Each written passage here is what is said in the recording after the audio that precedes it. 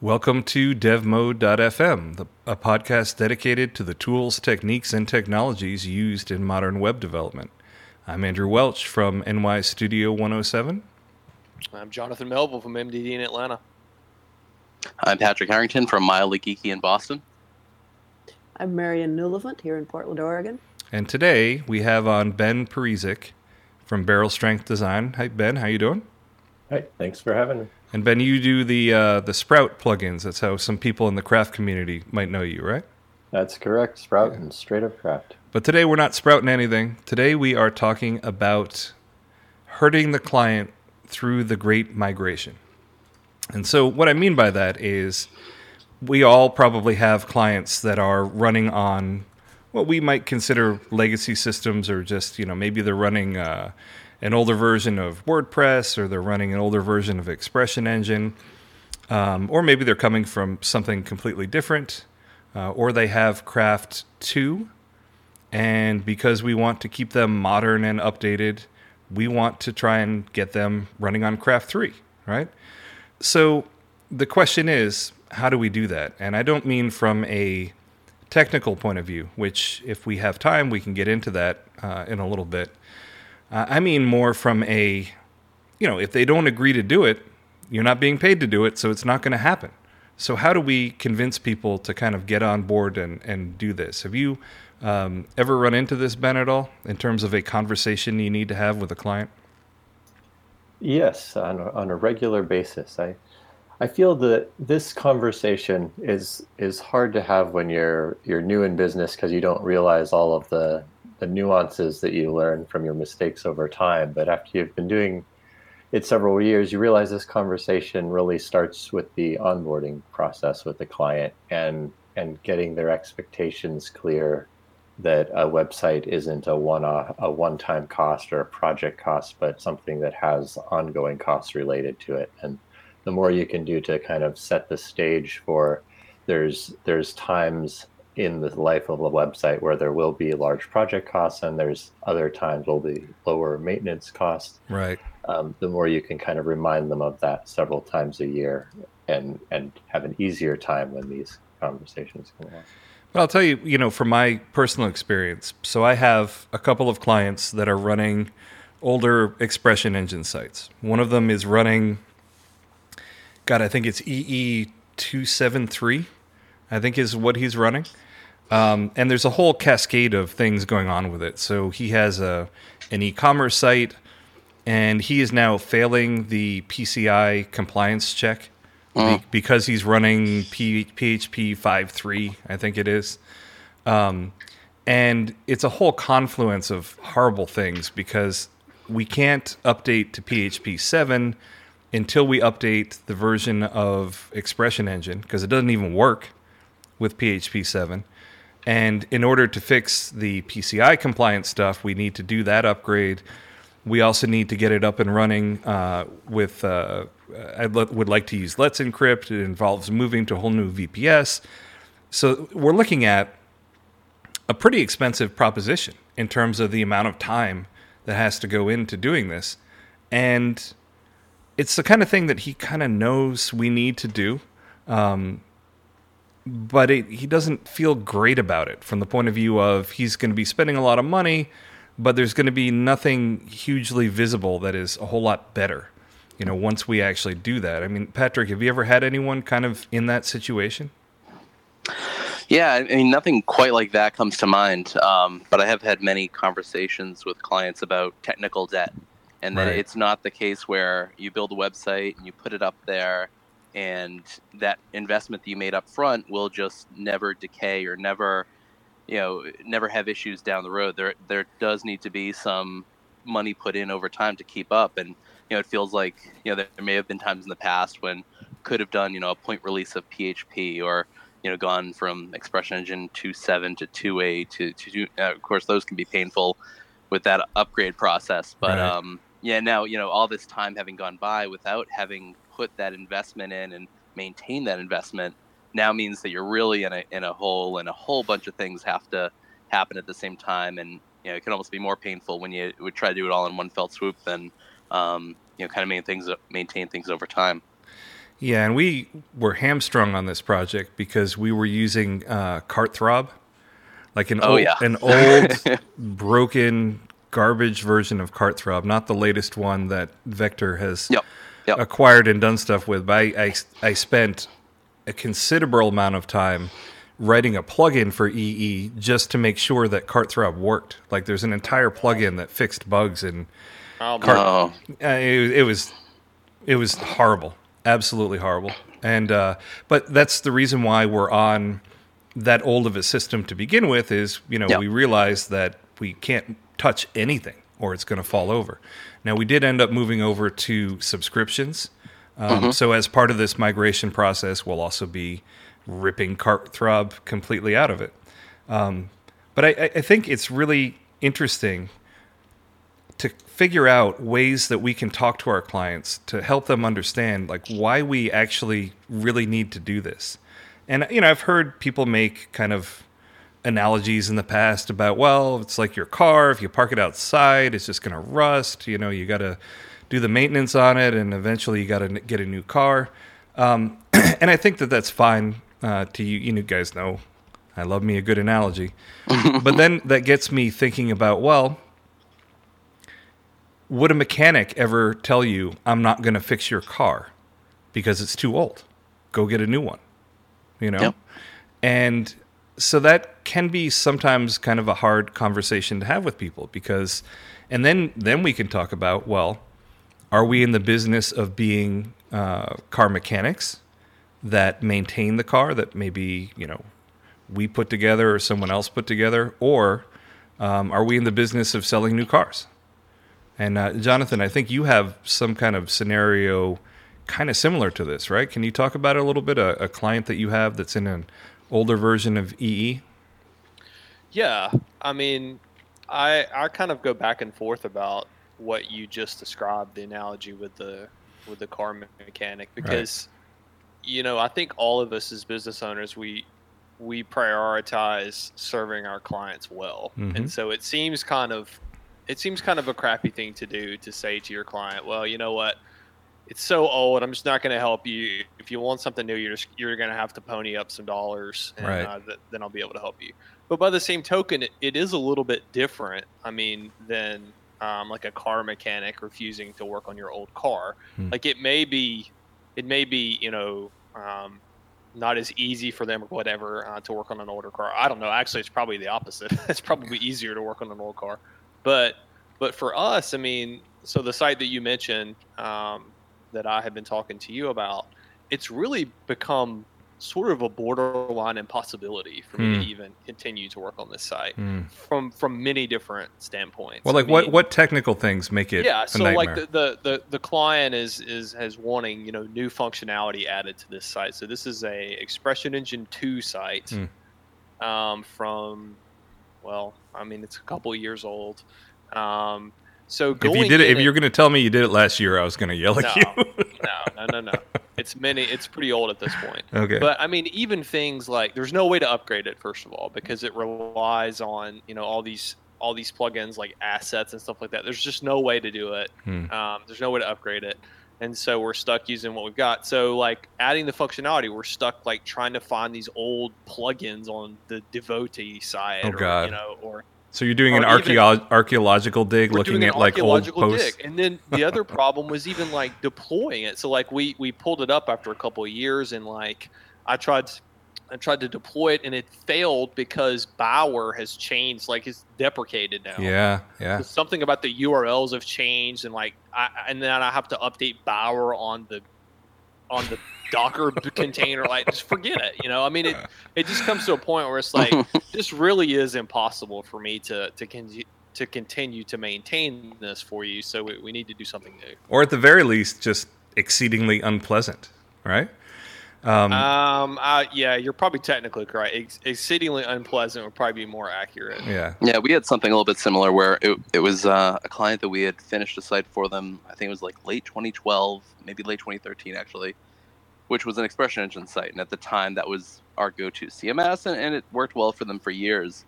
But in the time since, we had built them one, maybe two craft CMS sites, and that actually helped quite a bit because they really loved what they were able to do in craft. We're getting increasingly frustrated with what they weren't able to do, things like live preview, things like that, and expression engine. And that actually helped quite a bit when they had kind of seen that the grass is greener sometimes on the other side. And we actually had a pretty easy discussion moving them over and rebuilt the site and migrated all of their data and all of their old business logic and all that fun stuff over in a project we did early this year. So do you remember what was in that discussion that you had with them, or were they had kind of seen how sweet the fruit tasted on the other side, right? So it was probably a little bit easier for you? Yeah, it was really that. It was, I think there was some things that they've been asking, what would it take to add live preview to Expression Engine? What would it take to add, matrix type functionality? And I'm like, with all this, I think we could just, pour it all over the markup. Luckily there's some similarities between Twig and the old Expression Engine templating language. Right. Did that thing have a name, by the way? That's a good question. I think it was just called like the templating language or something, right? Yeah, I don't think there was ever any branding on it. And I'd be interested to know if there was, but... I think it's called the PITA language. The PITA. Here we go again. Yep. The funny thing that you are saying, they're like, how hard would it be to add live preview to Expression Engine? Yeah. And that's what Brandon actually cited. Brandon Kelly from Pixel and Tonic. He said that, I had this idea for live preview and I looked into adding it to Expression Engine and realized it would be impossible to do. Unless he was the author. It was easier to write a new CMS. Yeah, well, I mean, on some level, probably. At some point, if it's kind of like you've got a rickety old house. You know what I mean? At some point, it's easier to just knock it down and build a new one, rather than trying to go in and reinforce the walls after the fact. Yeah. I'm really interested in the conversations that you have with people, because for some people that, they trust me, they know that I am giving them good advice and I'm not just making work for myself. And they realize that, hey, we really do need to do this and keep up to date. But for other clients, like, I have a hard time. I can't really make a case for them because they may have a smaller site. They're not going to benefit hugely, or a ton of their business isn't coming from the website. So then I guess the question is, do we continue to work on this old site out of loyalty? Or do we either say goodbye to the client or subcontract it to somebody else to do the maintenance? I think it depends on the nature of the relationship that you've established with that client, right?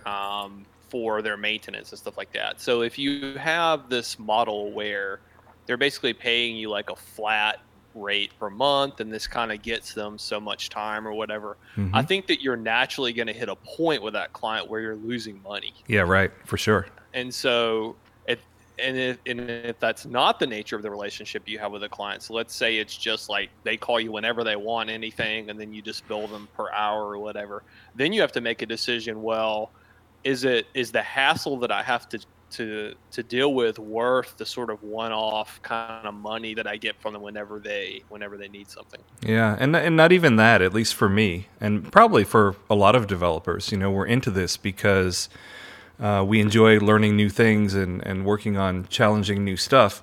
I was talking about this situation with Ryan Ireland from Majingo, and one of the things that he mentioned is, the problem is that when you get tethered to these very old legacy systems, you're not doing anything forward thinking from the point of view of you're not learning new stuff that makes you a better developer. And I think that something that is very true is that you become the type of projects that you take on. In other words, if what you are doing is primarily maintaining old sites, like that's what you're going to be doing, and that's what you're going to be good at, and that's what you're going to be known for, and is that what you want? Yeah, I think it matters. Is the place where the client is going to get the most value, is that matching up with what you're doing or what you want to be doing? Right. And it may be very different than what you were doing a few years ago when you first started an engagement with them. Right. If this is, an older client. Yeah. It can be a tough conversation, and there's some times where you may have to refer them to someone else that still works on Expression Engine or WordPress or Drupal or Craft 2, maybe even, if you've really just, cut ties with Craft 2 already. But it's you have to also just decide where they're going to get value, and are you still the right person for them? Right. Well, Go ahead, Ben. I've got a metric that helps, that I think about as I make these decisions, and it comes from a different field. There's an organization called the Gottman Institute that's specialists in marriage and stuff, love, and they had this office outside their campus in Seattle or something called like the Love Apartment or Shack, or I don't know. The Love Shack? The details off the internet, but they wasn't that a B-52 song? They would have married couples come and kind of just hang out in the kitchen and watch TV together, and they'd sit and watch them, and then they'd code all of their interactions. And what they discovered over time was that they were able to predict divorce at some degree when the ratio of positive to negative interactions got above 5-1. So if you have 5 interactions and one of them is a negative interaction, that's okay. You're probably in a healthy relationship. But if that starts to creep up, and every other time you're talking to somebody, it's a positive, negative, it puts a lot of tension on a relationship. And I feel this applies. This is an intuitive application here, but I feel this applies in our world of agencies and with our clients, and especially in these maintenance relationships, because often our businesses are so designed around kind of succeeding with projects, and maintenance is almost a separate business model that many of our firms don't have strong structure around. And so when we enter that maintenance phase, communication becomes worse. And when people are reaching out to communicate with you, it's because something went wrong. And then so many things have gone wrong that you're trying to reach back out after it's been negative interactions for a year, going like, hey, I've got a good idea. How about we get this site updated to something new? Right. So I think just being aware of how to maintain that interaction and trying to keep on the positive side of it, being proactive in your communications, and signaling end of life for Craft 2 is in 2019, end of life security updates is in 2020. Some larger projects, you need to be having these conversations already, telling those clients that there are serious considerations of risk and costs that are going to come up and be a part of our discussions in a year. I need those on your radar, so when I bring them up, it's not going to be a surprise to you then. Yeah, and in the case of, for instance, the one that I brought up about the site failing the PCI compliance, it's not the end of the world, because he just doesn't get a discount on the transactions, but it still makes him very aware that there's something that needs to be done. You know what I mean? But for some other sites, like Patrick was saying, they were done a long time ago, and probably what I'm doing now doesn't really square with what I did for them then. And so I still have a really hard problem just telling them, hey, forget it. I'm not going to do anything with it. So I typically have a conversation with them, like you mentioned, Ben, about, hey, we should get you to a modern system. And the primary reasons, first of all, the older the system that they have, the easier I think the sell is, because you can sit them down, like Patrick was saying, and you can say, hey, look, here's your live preview. You know what I mean? Mm-hmm. And some other things that I found are useful for getting them on board is rolling into the CMS upgrade some client-facing perks.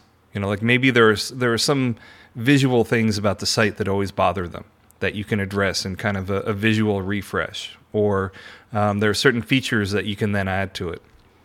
But I think it's really important that they see the value in the conversation. We're not just going to be doing something behind the scenes that makes your site better. We're actually going to give you something visible that is going to improve your site. But yeah, you make a really good point about security, obviously, or maybe it's not obvious. Obviously, I'm going to say obviously again anyway.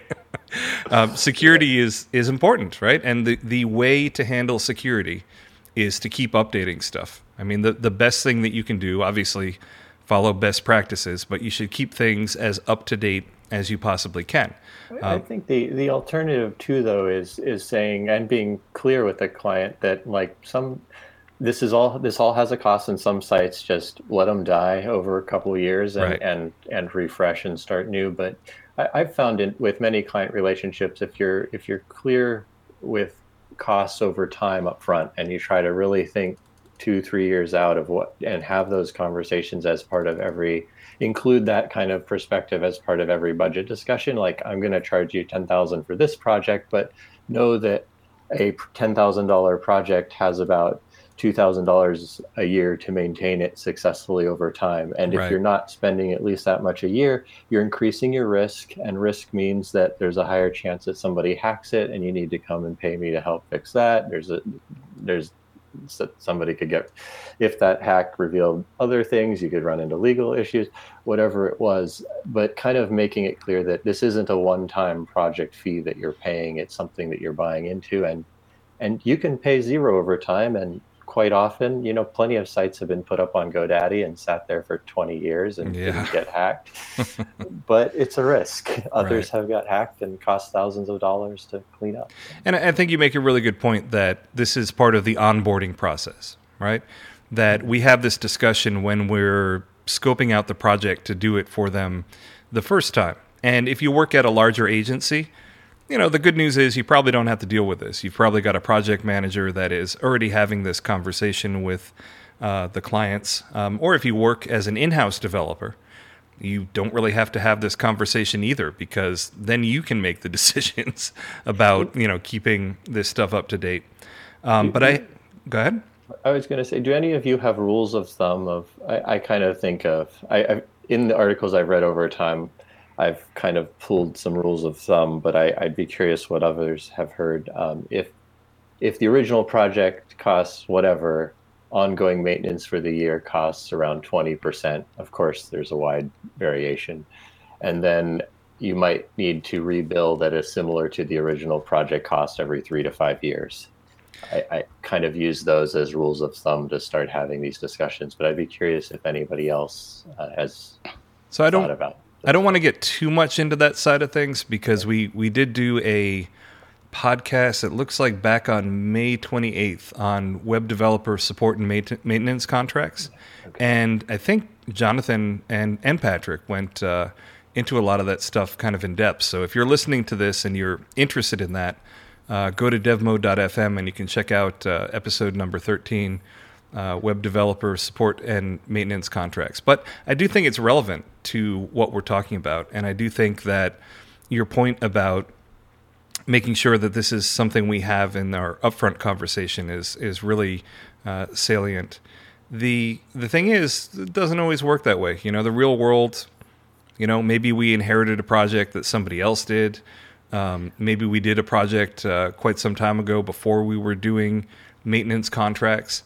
And sometimes you can get stuck in an interesting position where you don't really, like, doing the work feels awful to you. Not that you don't want to get paid, and not that you don't care about the client, but you feel like you're not learning anything, or you're not using any new technologies, or you just feel like you're kind of keeping an old car running, and you would much rather be working on kind of a newer model. So what I do in cases like that is I have the conversation with the client, let them know, here are the benefits to upgrading, make sure they understand from a security point of view how important it is. And I think with all of the hacks that have been kind of high profile in the news, I think that is an easier sell these days than it used to be. And then also just talk about some of the additional features that they're going to get just by upgrading. But at some point, there's some clients, and I have one, that it just doesn't make any sense to do the updates to it. So what I do in those cases, I don't want to say goodbye to them. What I do is I subcontract it out. I've got some people that do EE maintenance and are more than happy to do it, and I just subcontract it out. So at what point, and Jonathan, maybe you can speak to this because I think this is something that you've been kind of mulling over. At what point does it make sense for you to either step back and subcontract the work to someone else, or does it ever even make sense to part ways with a client? I think it all comes down to, you have to do a cost benefit analysis of that. So when you start dealing with subcontractors, even if you subcontract it out, you're still going to have to kind of manage that project. Right. You're probably going to be the one who still is going to have to, be the front facing, person on it to your client. You're not going to let them talk to your sub. Right. So you're still going to have a hand in it a little bit. And then also, any money that your client pays you, you're going to have to turn around and hand a large portion of that over to pay your sub. So I don't know. I've never been in a situation where I've actually done it. I've thought about it, and I know that's something that when you and I were having this discussion the other day, you had recommended just subbing it out. I mean, I feel like it probably wouldn't be worth it, but I don't know. I don't know if anybody else has ever done that and it ended up working out for them. But it just seems to me like it would be more trouble than it's worth. It depends on what it is, and I wish that I had Earl on here because that is one thing that I have Earl do for me. Is some of the older EE work on certain sites. And it's actually worked out quite well because the client has modest needs. They just need a little bit of work done. But from my perspective, it's difficult for me to be working on something that I don't feel I'm gaining anything from. And I guess that may sound kind of selfish, but I mean that from the point of view of one of the reasons I'm in this business is I love technology and I love looking at the new stuff that's out there and I love trying to apply best practices to whatever I'm working on. And if I can't do that, I'm not typically really happy with the stuff that I'm working on. Have you ever thought about just saying goodbye to a client, Jonathan, even though they're a perfectly good client and there's nothing wrong with them? I have thought about it, but only in cases where this is sort of like a kind of call me when you need me client. Right. So I think that's a huge factor in that decision for me. If it's a client where I've already established a relationship with them, and in fact I have some kind of contractual agreement, right, to support them for the next year, through the next year or something like that. I mean, I would never walk away from a client like that because I mean that's potentially lucrative. You've got this regular monthly money coming in, and so right. I think it would be more tempting to part ways with a client who just kind of wants to call you when they need you.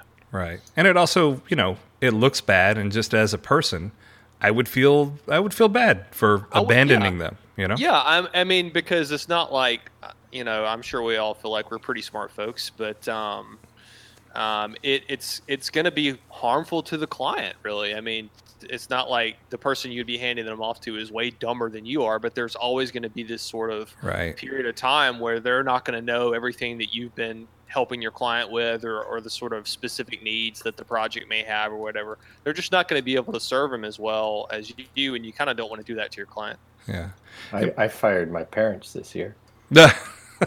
You were maintaining some kind of site? Yeah, I mean, I was helping them with a club website, and they even paid me for it. And I think more relevant to your discussion here, however, I think what I did this year that helped me with a lot of these decisions is I tried to specialize my business.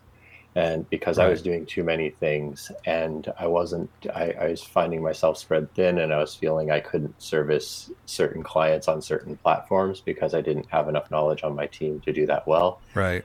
You can go the subcontracting route, but it really depends how big a business you want to be and how much of a manager you want to be. Yeah. So that's a business decision as well. Yeah. And I had to decide, okay, I really want to specialize my business around particular type of thing.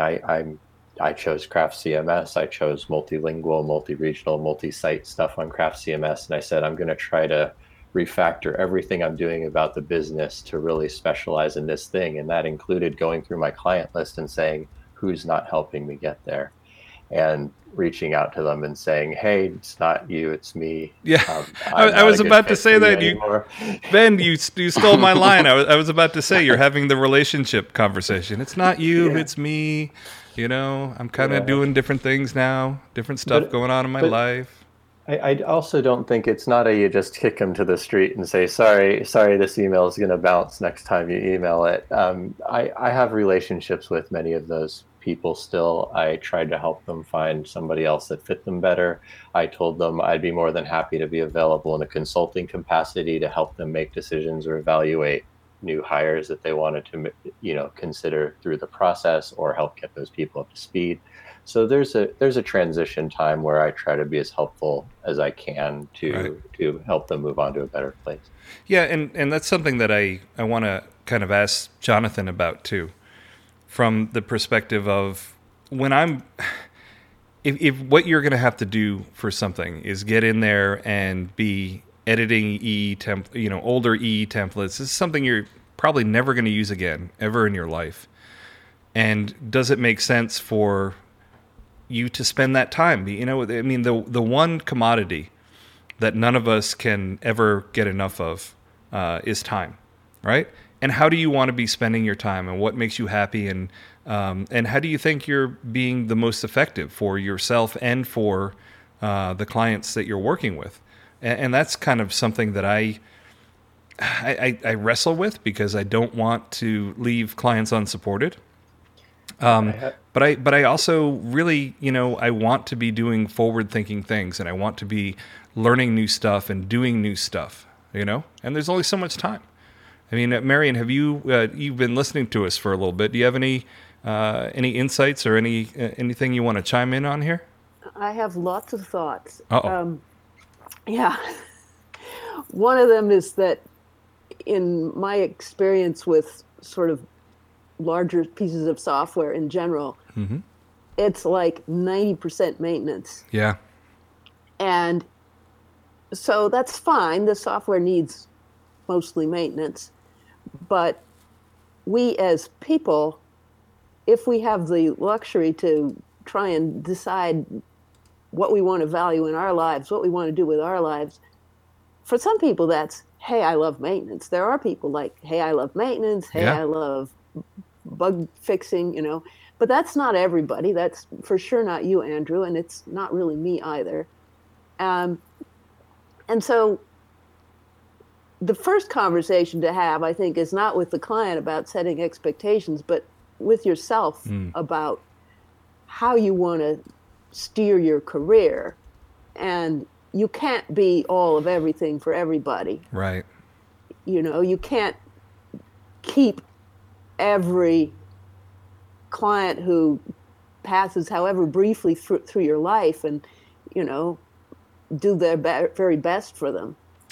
Yeah. And it's better if the way you fail them is not that they wake up one morning and their sight is completely down and you're like, well, I have not a clue and zero interest, and here are the yellow pages, I'm sure you'll figure this out. Because you really don't want to be that kind of person. But on the other Right. hand, you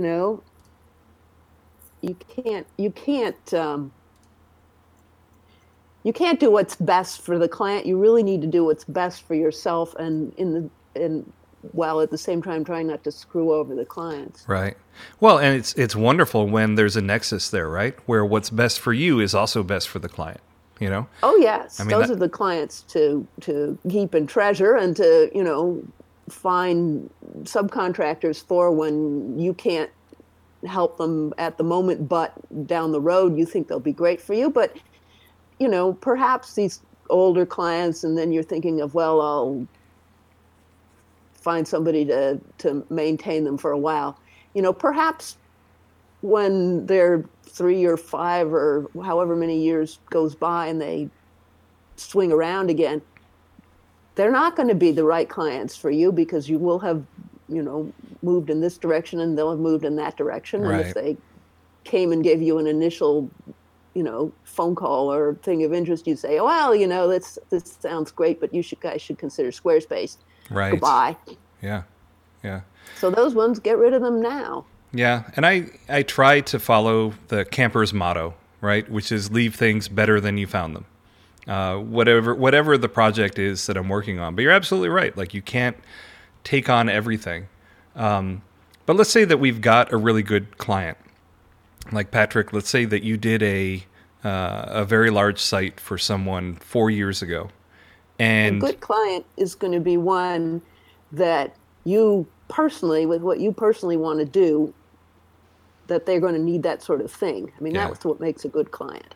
Yeah, okay. So I guess what I mean is a client you've had a good relationship with, and you recognize, you being an expert in the tech business, you recognize that they would benefit. So Patrick, what kind of things do you have in the conversation? In fact, Patrick, I know how much you love this. So why don't we do a little role playing? Oh, right? Boy. I know. Yep. You love it. Nothing weird. Everything's going to be all right. I'm a client. Safe word? No. Okay. I'm a client that you did a site for 4 years ago. And it was a decent sized site. It was let's say it was $30,000, right? Is what it ended up being. And you have a modest maintenance contract with them just to keep everything up and running.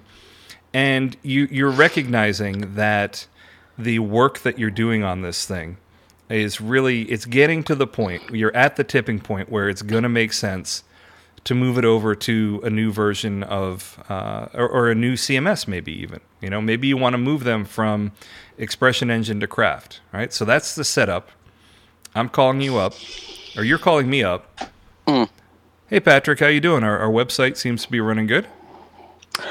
Yeah, it's doing all right. I did want to talk to you about, it's been a while since we did the original project, and luckily we've been keeping it over the years and, keeping the lights on.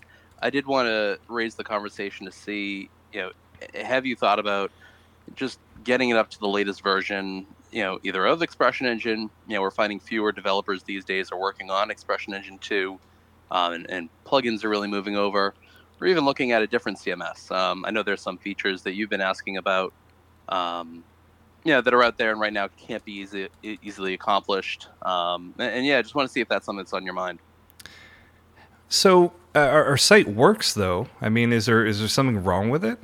Yep. No, and definitely we're fine to stay where it is. I just want to make sure that that we never get to the point where someday there's a difference between the technology that was there in 2015 and what's there in 2020, and make sure we're keeping up there and we're not ever having to do a 5-year update rather than a 1-year update or a 2-year update.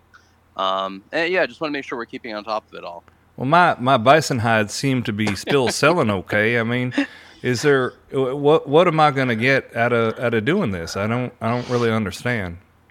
Yeah, and they are selling well. I'm impressed by the variety of colors and tanning that you do. It's really quite impressive. But I mean, we're seeing that, especially in the middle of the country, where speeds sometimes aren't as fast as they are here on the coast.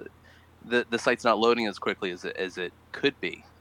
It was doing, again, pretty well under 2015 standards, but these days there's this cat, Andrew Welch, who's all about getting it down to like 15 milliseconds with page caches and stuff. Yeah. What's a millisecond? Is that a metric thing? It is. Yeah. It's all tens at the end of the day. But just trying to get those buffalo hides in their shopping cart a little bit faster is the big thing. Now I have noticed that Jimmy Joe Bob came out with his own bison hide shop, and he seems to be doing really well. I mean, is it? What's funny? Are you? I can't. What? I can't even. All right. Billy who? Yeah. I don't know. Jimmy Joe Bob. I don't know. Joe Bison, yeah. Billy Joe Bison. But and I did notice that his Jimmy Joe Bob's bison hide shop it's got a lot of really kind of nice pictures and stuff up there. I mean, maybe is that something we get when we upgrade this thing? Pictures, yeah. We could get his just looks a little more modern, Is that something we could do when we do this? Can we? Because I don't like Jimmy Joe Bob. None of us do. We could definitely take a look at it. This is a good time that if you are looking at, refreshing things, it's better to do that on a new system. And if we're going to be updating your house, let's figure out what else can we bundle together and do it all at the same time, rather than break it up and we have to kind of rev up and rev down each time. It can definitely make sense to take a fresh eye at things at the same time. Now, something I also noticed is there's another Bison shop that was really strange. I was going there to check out my competition, and I noticed it. I think they might have been hacked. What was that about? Well, because there was a notice up there, and I don't want to say it in good company, but it talked about enlarging something that was all and it had nothing to do with Bison. And it was on his site. So is this something that if we do, how can we make sure that doesn't happen to us here? That could be a number of things. I mean, that could just be a really open-ended advertising campaign that he has going on. No, this is not. This was not advertising. This is not something that had anything to do with Bison. It was about enlarging something that I don't want to say in pleasant company. Okay, you know what I mean? Got it. Yeah. Mm-hmm. It very well could be that he was hacked. I'm not going to tell him because his loss is your game, but it is something to keep on top of. Take a look at what version are we on? Are there any security vulnerabilities? The longer something stays out there and isn't being updated, the better chance there is to be hit by something nefarious. And God forbid, we don't want that to happen to your well-meaning, reputable, bona fide Bison business. So this will kind of be making sure that the locks are up to date and people are less likely to get in. Is that kind of the idea? Exactly. Mm-hmm. Yeah. All right. That was good, Patrick. I mean, Thanks. I'm sorry. I'm sorry I had to have a little fun with it, but that's the way it goes.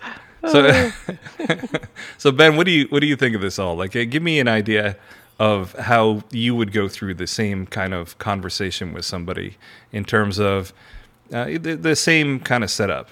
Actually, you know what? I'm gonna make you do it. Right, Patrick? We got to put him on the hot seat. All right. Let's do it. Yep. So Ben, you were just calling me up.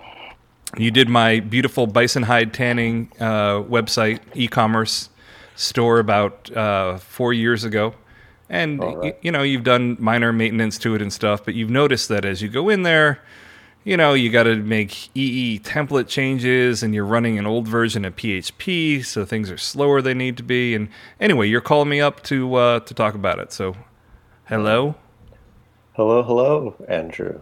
So nice to No, my name is Billy D.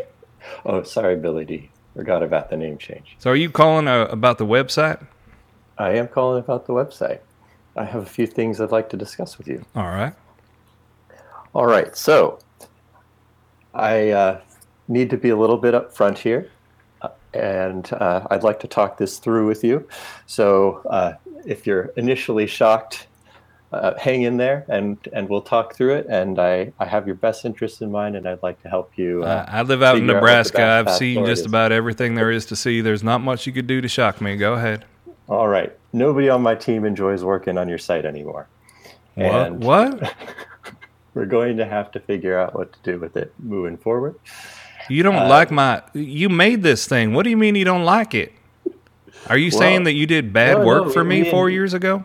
We enjoy your products entirely. Nobody enjoys working with the technology anymore. Uh-huh. So does that mean that, you're the one that picked this stuff 4 years ago. Did you make some bad decisions back then? Well, luckily, when I onboarded you, we discussed this stuff thoroughly. So I'll forward you those emails after this.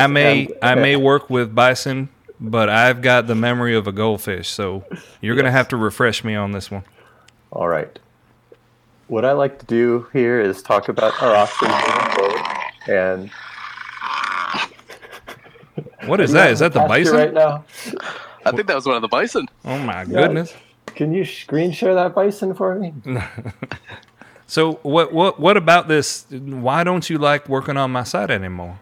No, we like working with you. Here's what I'd like to do. So over time, software changes, networks change, everything changes, technologies change, and we need to adapt to those changes.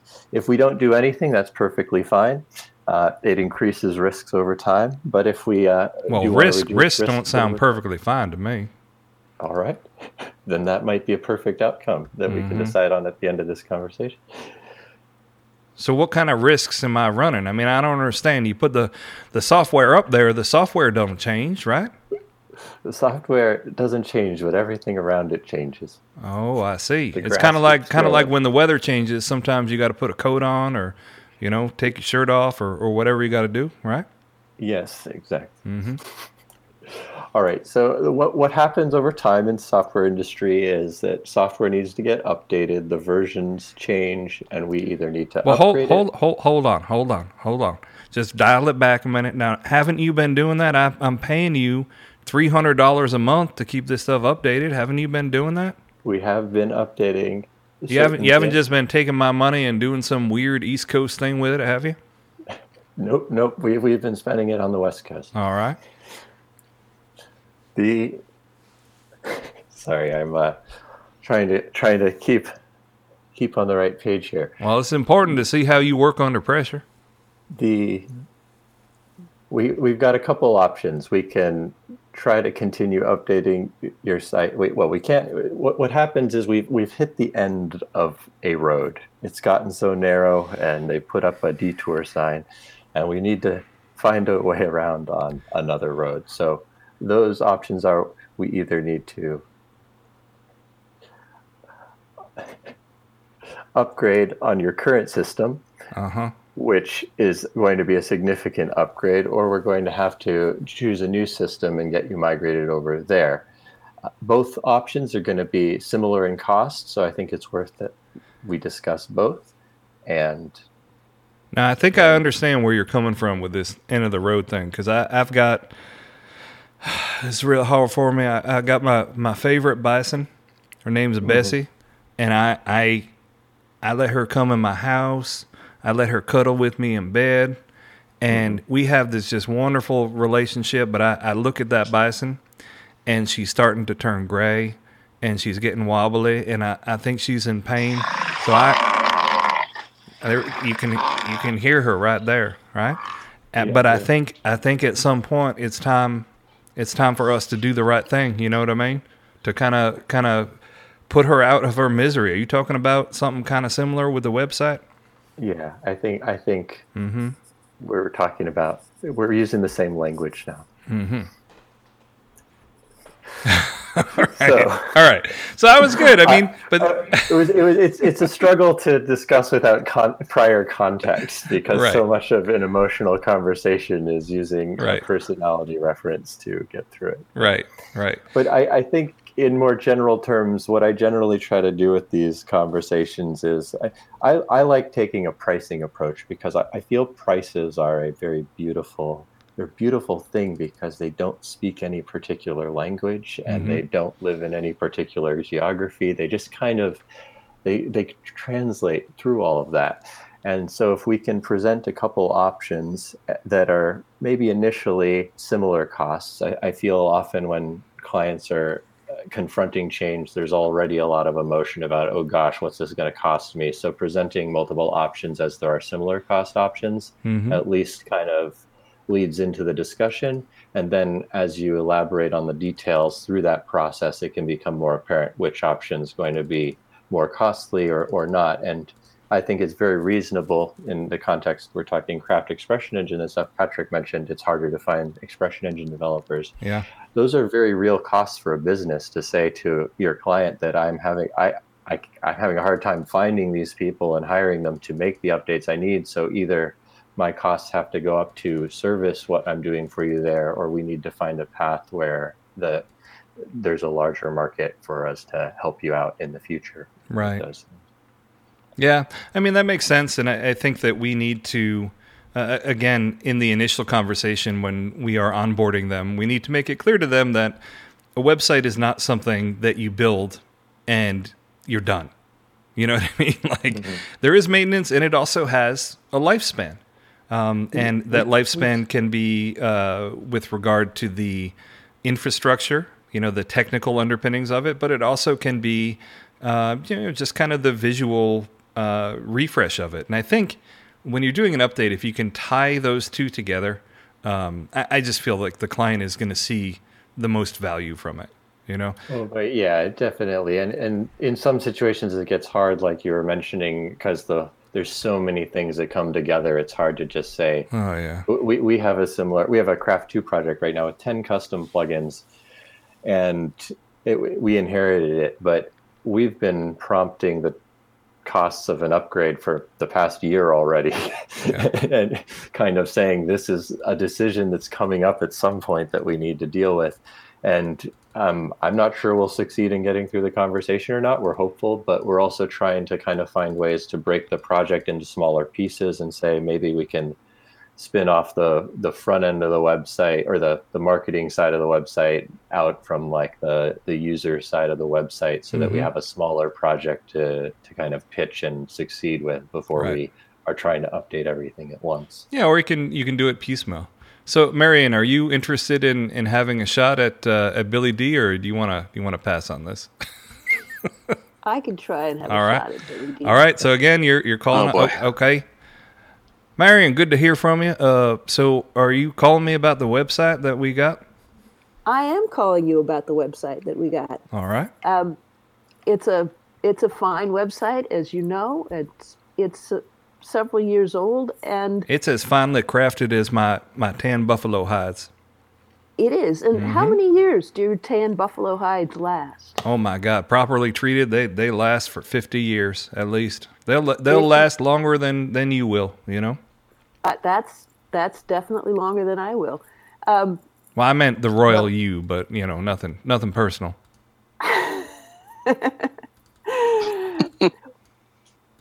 Well, not even your buffalo hides. They'll be around for 50 years, but they probably won't be around for 500. Well, that's true, because if you don't take care of them, I mean, there is some maintenance you got to do on those things, or they're not going to be any good. There is, yeah, and there is maintenance that you have to do on websites. I want to make the analogy to a car rather than to a buffalo hide, because I have more experience with cars, which is that I have more experience with buffalo, but okay, go ahead. But you have some experience with cars. You can. I ride Bessie into town every week to go get groceries, so no, I don't really have much for cars. But go ahead. I understand what they are. I've seen them in them Hollywood movies. So go ahead. They have Hollywood movies. Well, a car, you drive a car, and if you fail to change the oil in the car, bad things will happen to that car. That's true. And we've been changing the oil in your car. We've got a maintenance contract. We've been changing the oil. We've been doing what we can to keep this car going for a while. But things change. What people want out of cars is changes. No, it's true. People are not so happy with a car that you have to crank it to get it to start. And or you know what I think is crazy? What I think is crazy is kids growing up these days, they'll never understand what it is to roll a window down. You know, all them new cars, they just have those buttons. I remember we used to have a crank that we have to crank it up and down. You remember that? I do. Yeah. I remember that. Yeah. That's definitely is a loss, and you gain some things and you lose some things. But times change. You know, the roads are getting a lot faster. You're not okay with a car anymore with a top speed of 35 miles an hour. And plus a car, if you have it too long, I mean, you know, it starts to not look so good anymore, you know? It starts to not look so good anymore. Yeah. And then when something goes wrong with it, you know, your hubcap falls off and you need a new hubcap. They don't make those hubcaps anymore. It's not like you can just go and get one, because they stopped making those hubcaps somewhere. Yeah, we're kind of reaching the same situation with your website. And so, you know, you can keep a car going for a long time. There are people who are keeping those Model A's and Model T's going, and yeah, well, I got an old pickup. I got an old pickup that whenever I need to get it repaired, I got to go down to the junkyard. I got to go down to Jimmy B's junkyard and pick out the parts that I need. Are you saying there's no kind of junkyard for software where I can get this old stuff from? Well, there are junkyards for software, and if you want to keep your old website going, you may need to find a junkyard for the software. But But you don't run a junkyard, is what you're saying. I don't run a junkyard. I Mm-hmm. have great respect for the people who do and the ways they serve the world. But that is one option: is for you to keep that car going and as that website going as a real vintage thing. And I'll be honest with you. I mean, one of the reasons I got that pickup back in the day is I wanted to impress the ladies. I mean, honestly, that is one of the reasons why I got it. And these days, I don't need to do that no more. But it probably gives a different impression these days. Yeah, it does. But I don't need to impress the ladies no more. I got a wife and kids, and I'm all done with that whole thing.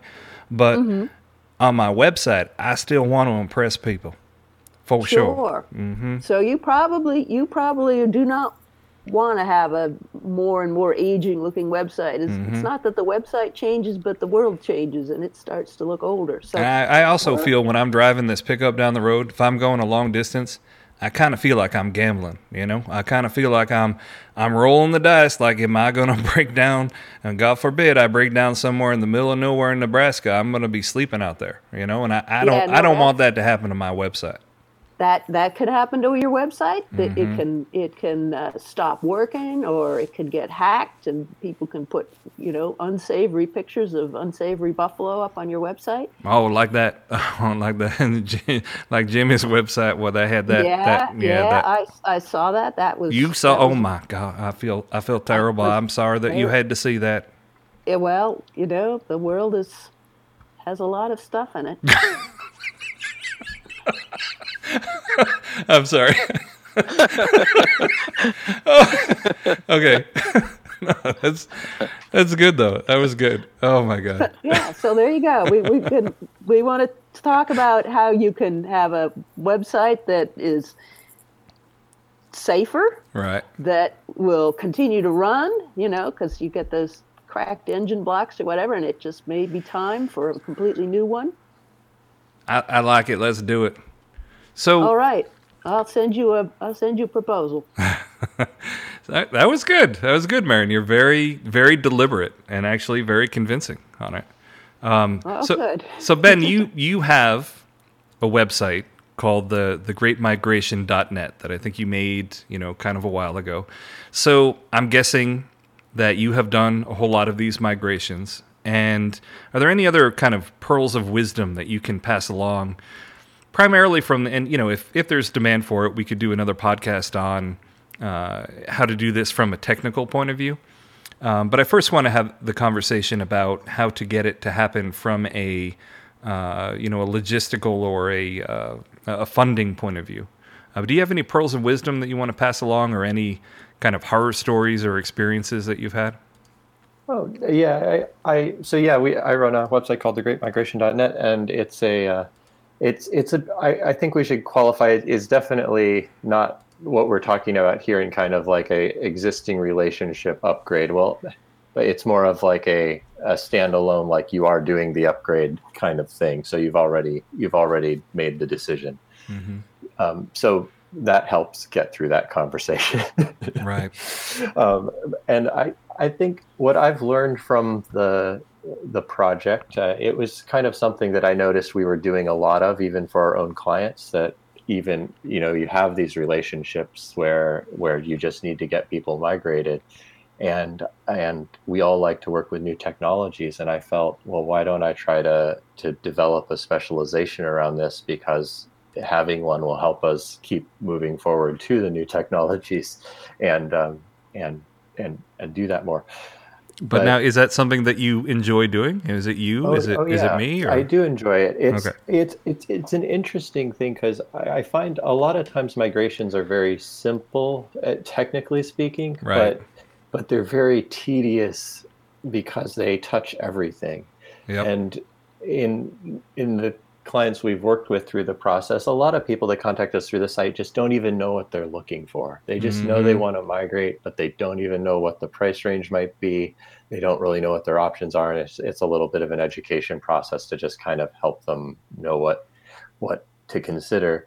And then others are very clear on, certain technology is out of date or dying, and they're no longer happy and they want to get off it. And that's more of a discussion of how do we get a price range and stuff. And the price range is often hard to come by. I often give back a very wide range to start off, and have to get into a discovery period before we really have enough information about a code base to know what to do. If there's any like quick takeaways, I don't know. I think we get into technical takeaways fairly quickly. I'd say try to keep things one-to-one as much as possible. So don't try to throw in a redesign when you're migrating. Get your data model updated. Oh, you mean first. In the order? Like you can technically be doing them at the same time, but in terms of the order. Yeah. Generally, even if you kind of have to code often you have templates in your one site and you can keep the same design going to the new site. It might not be the best design. It might not be the cleanest coded templates, but often just keeping them the same will keep the whole project simpler, because as you migrate to the new site and somebody starts saying, well, could we move the nav this way? And can we do that there? All of a sudden you've got two complex problems kind of coming together, and it kind of an exponential effect. So I generally recommend try to keep things as one-to-one as possible. Yeah, for sure. Like as you are learning programming, like you learn that very quickly, right, Marion? Where if you want to try and get something working, like do it one thing at a time and make sure that thing works, and then move on to the next thing, right? When you can, yes. Yeah, when you can, right? It's not always possible, but I think it's useful to talk about, and I think Marion, we've discussed this before. I don't know. My memory is going on me. Where I think that a lot of times it is helpful to just start afresh on a project, just kind of in general. So, for instance, just SEO-matic for Craft 2. When I wrote that, first of all, I didn't know Craft very well, so I did some things not the greatest. And then also, it just kind of was born organically. And then when it went to do the version for Craft 3, I started completely from scratch, and I was able to fix everything that I thought that I didn't do well in the first one, because I was kind of given a clean slate. And while building websites isn't exactly the same, I think that you can still get kind of the same benefit from that, right? From starting with, all right, here's what I learned in doing it before. Now let's do it again, and let's do it a little bit better, right? I sometimes say this in jest to clients, but it's also true. It's like, we'd love to help you with this project. We'd like to build it once, and then when we're done, we'd like to start over and start building it again. And with the right kind of client, that's probably okay. With the wrong kind of client, that's not going to go well. Yeah. It's not going to go well at all. Before you get off the SEO topic, though, I think that's another highlight I would definitely say if you are approaching a migration, and that is often forgotten, is don't let a client project overlook the fact that it's not just a technical update. Right. There's often a lot broader search results and things to consider that you're going to want a migration strategy in place for. You're going to want to monitor things ahead of time so you know where they stood before you made big changes, and then you're going to want to have a period of monitoring afterwards so you can make sure that you clean up anything that you might have. Yeah, before I do anything on any site, I take metrics, whether they're performance metrics, SEO metrics, whatever the case may be, so that after I've done the work, I have something that I can show the client, like we went from here to here, and also just as a sanity check to make sure that in the process of doing it, as you say, we didn't make anything worse, right? Because you need that baseline.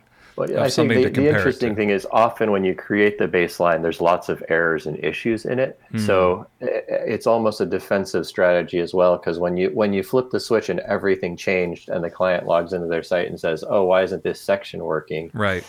And it might have not been working on the first site. Right. And you often can't get the full picture when you're just it's a lot of these sites are lots of code. You can't be testing every single page. You're testing broad stroke things, making sure there's not errors being thrown when you run a scan or something like that. So having an idea of how many errors are on a site is very helpful, because it when somebody starts saying, why are there so many issues on the new site, you can say, well, look, there was so many on the last, or ideally you tell them there's a bunch on the last before you even get to that stage. Yeah, and I also use that as a strategy to help them get things moved over. I show them, hey, here's where you are at performance-wise, or here's where you are at SEO-wise. And I think that in the process of doing this upgrade, we can improve them both, And it can get a little bit dicey, because if you're showing them a site that you did 4 years ago, and it's not performing well, they'll be like, well, why didn't you do a good job the first time? Yeah, that's a tough one. Yeah. But Patrick, I know that you have worked with tons of clients over the years, and you have handled a lot of migrations in the process. Do you have any kind of pearls of wisdom that you can leave us with in terms of, getting clients on board, migrating, or have you had any really horror stories that you can relate? Because everyone loves a good. Everyone loves a good train wreck, right? Because it makes us feel better because we've all had one. Yeah. I mean, I think first of all, try to find out where their pain is and where they're going to see value, and if they're going to see value with a migration, then push for it. If it's not really going to bring them value, then it's understandable as to why they would really push back on it, and it wouldn't feel like a wise investment for them, and who could blame them at that point? So unless you can make that business case, that may be a tough conversation. And it may be something that, they may say no now, but in a year they might say yes. So keep your options open, right?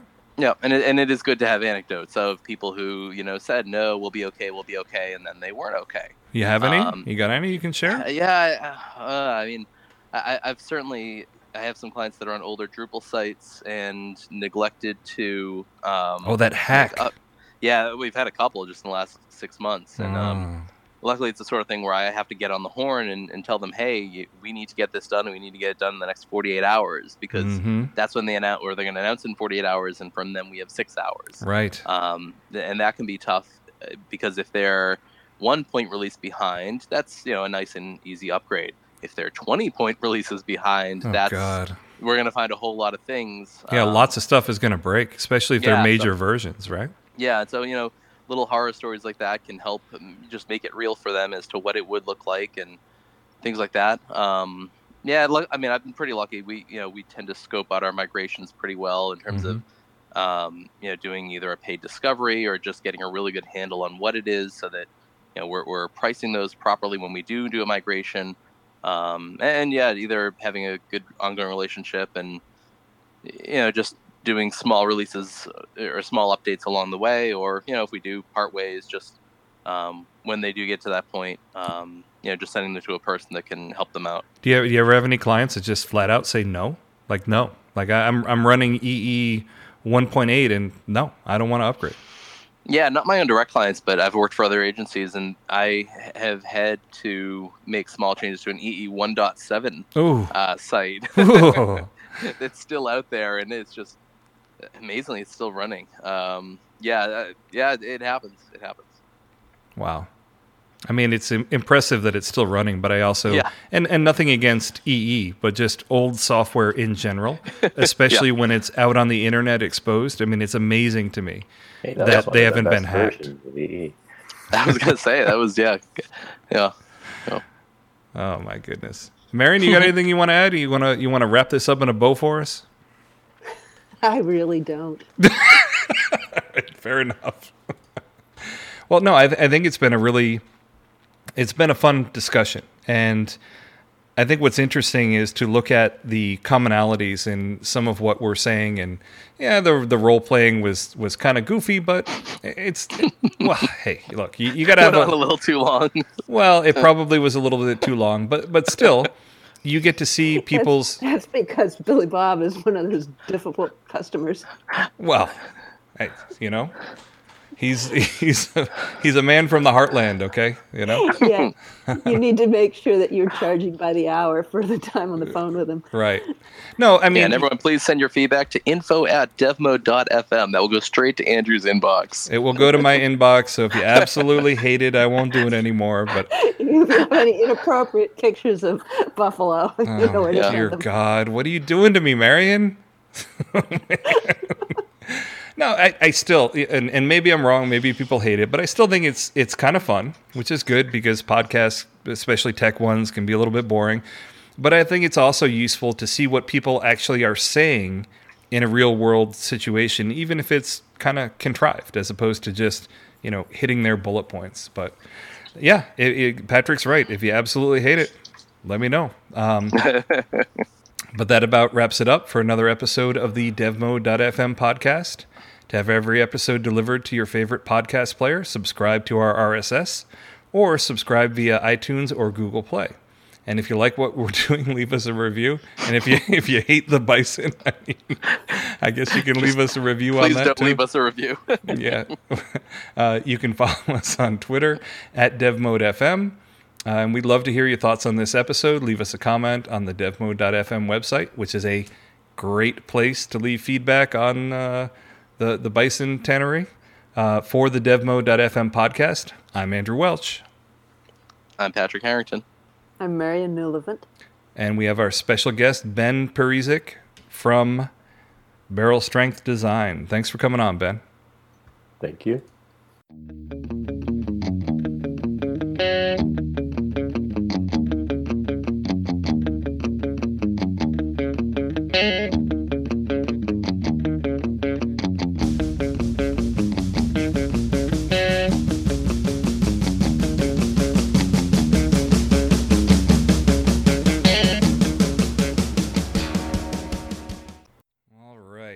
So was it too much? Was it too much bison, Patrick?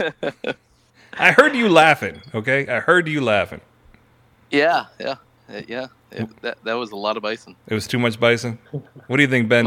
Too much bison, yes or no? I thought it went on a little long, but I thought it led to some interesting things too. So, Marian, bison, too much? Well, I kind of like the bison. Marian really settled in well. Like you were speaking her language there. I know.